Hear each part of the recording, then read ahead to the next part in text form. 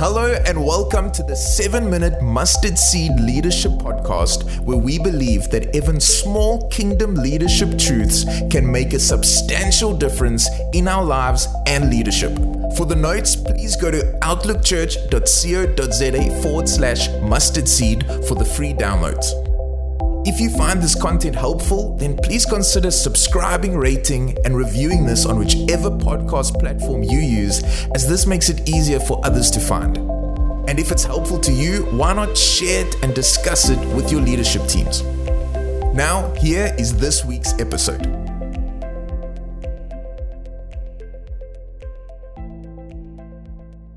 Hello everybody and welcome to this week's Mustard Seed Leadership Podcast, where we're doing a series called Building on Biblical Values. And I know I remind you every week, but remember 1 Corinthians 3, 10-13, Paul, speaking to church leaders, he said, "Because of God's grace to me, I've laid the foundation like an expert builder, now others are building on it. But whoever is building on this foundation must be very careful." That's what this series is all about. The way we build the church, in other words, what we teach, how we teach it, the principles we use, all are going to be tested. In fact, Paul said it like this in verse 12, anyone who builds on that foundation may use a variety of materials. Nowadays, we could say books or podcasts or ideas or copying this or doing that.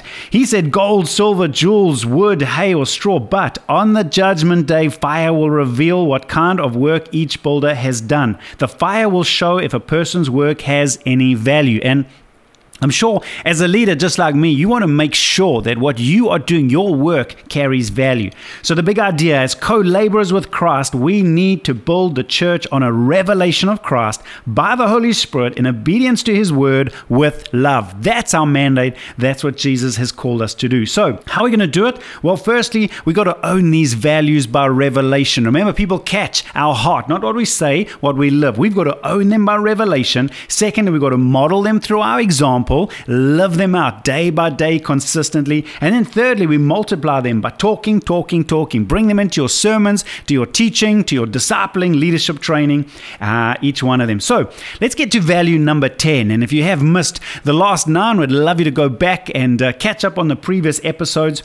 But let's focus today. Value number 10, going to the nations. Now, what's this value about? This value is about the Great Commission that Jesus gave His church. We don't get to choose the mission of the church. Jesus does, and Jesus has chosen the mission.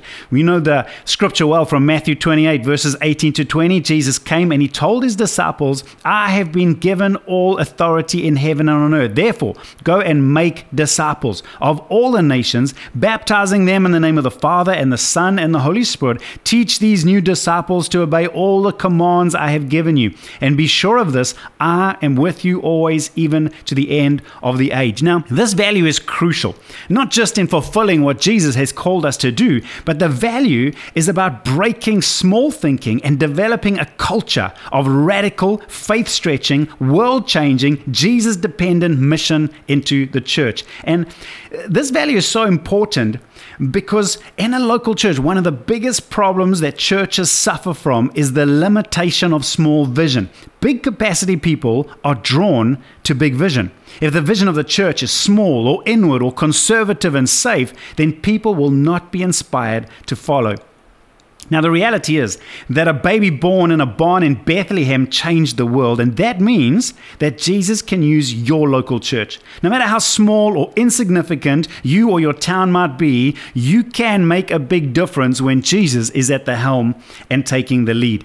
Now, the second reason is that the very foundation of the gospel, the promise, when God first called Abraham, He gave him a faith conditional promise. Essentially, God said to Abraham that if Abraham will leave and go, then God will bless. In other words, God blesses those who live to be a blessing to the nations. Genesis 12 verses 1-3, the Lord had said to Abram, "Leave your native country, your relatives and your father's family, and go to the land I will show you.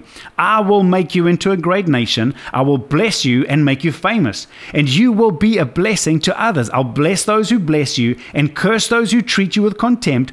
All the families on earth will be blessed through you." Isn't that amazing? What a promise. What God said to Abraham, all families on earth will be blessed through you. That was God's desire for Abraham, the father of faith. And I believe if we catch that same heart, if we're willing to leave our comfort zones, leave what's safe, leave that which we're familiar with, and go to the nations in obedience to be a blessing, God pours out his blessing upon us. This was, of course, fulfilled in the life of Jesus and is still being fulfilled in local churches around the world who have the faith and courage that Jesus can use us to be a blessing to the nation. So what's the vision? If we as a church begin to get this right, then what we begin to feel is an excitement of being on a big, significant mission. Now, we inherited a little saying years ago that simply says, as you go, you grow. In other words, when a church is going, a church will be growing. And so I want to leave you with just a question and then a couple of practical handles. Here's the question I want you to ponder. Going to nations, it could be across the street or it could be the other side of the world. We talk of neighbors and nations. It's not just getting on aeroplanes, it's living a life that always wants to go to be a blessing. So here's my question. When last did you as a leader go on a mission to be a blessing to the nations? Remember, leaders, it starts with us. We're never going to get our people going if we are not committed to be going.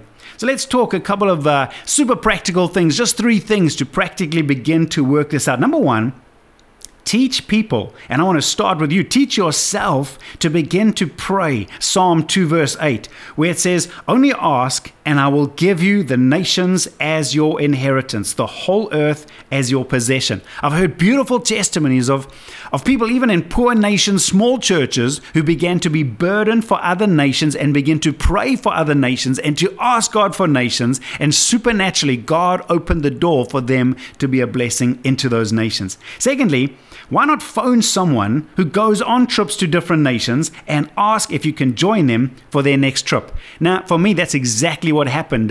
17, 18 years ago, I remember phoning up one of the NCMI apostolic team guys and saying, hey, can I come along with you? And that door began to open, and now I've been walking in an inheritance because of that first phone call all those years ago. And then lastly, this is something we do in our local church. We actually offer a money-back guarantee. We tell the church, if you go on a mission trip and don't grow, then we'll give you your money back. And I'm pleased to say that so far we've never had to pay a refund. But what's the point? We believe that as you go, you grow.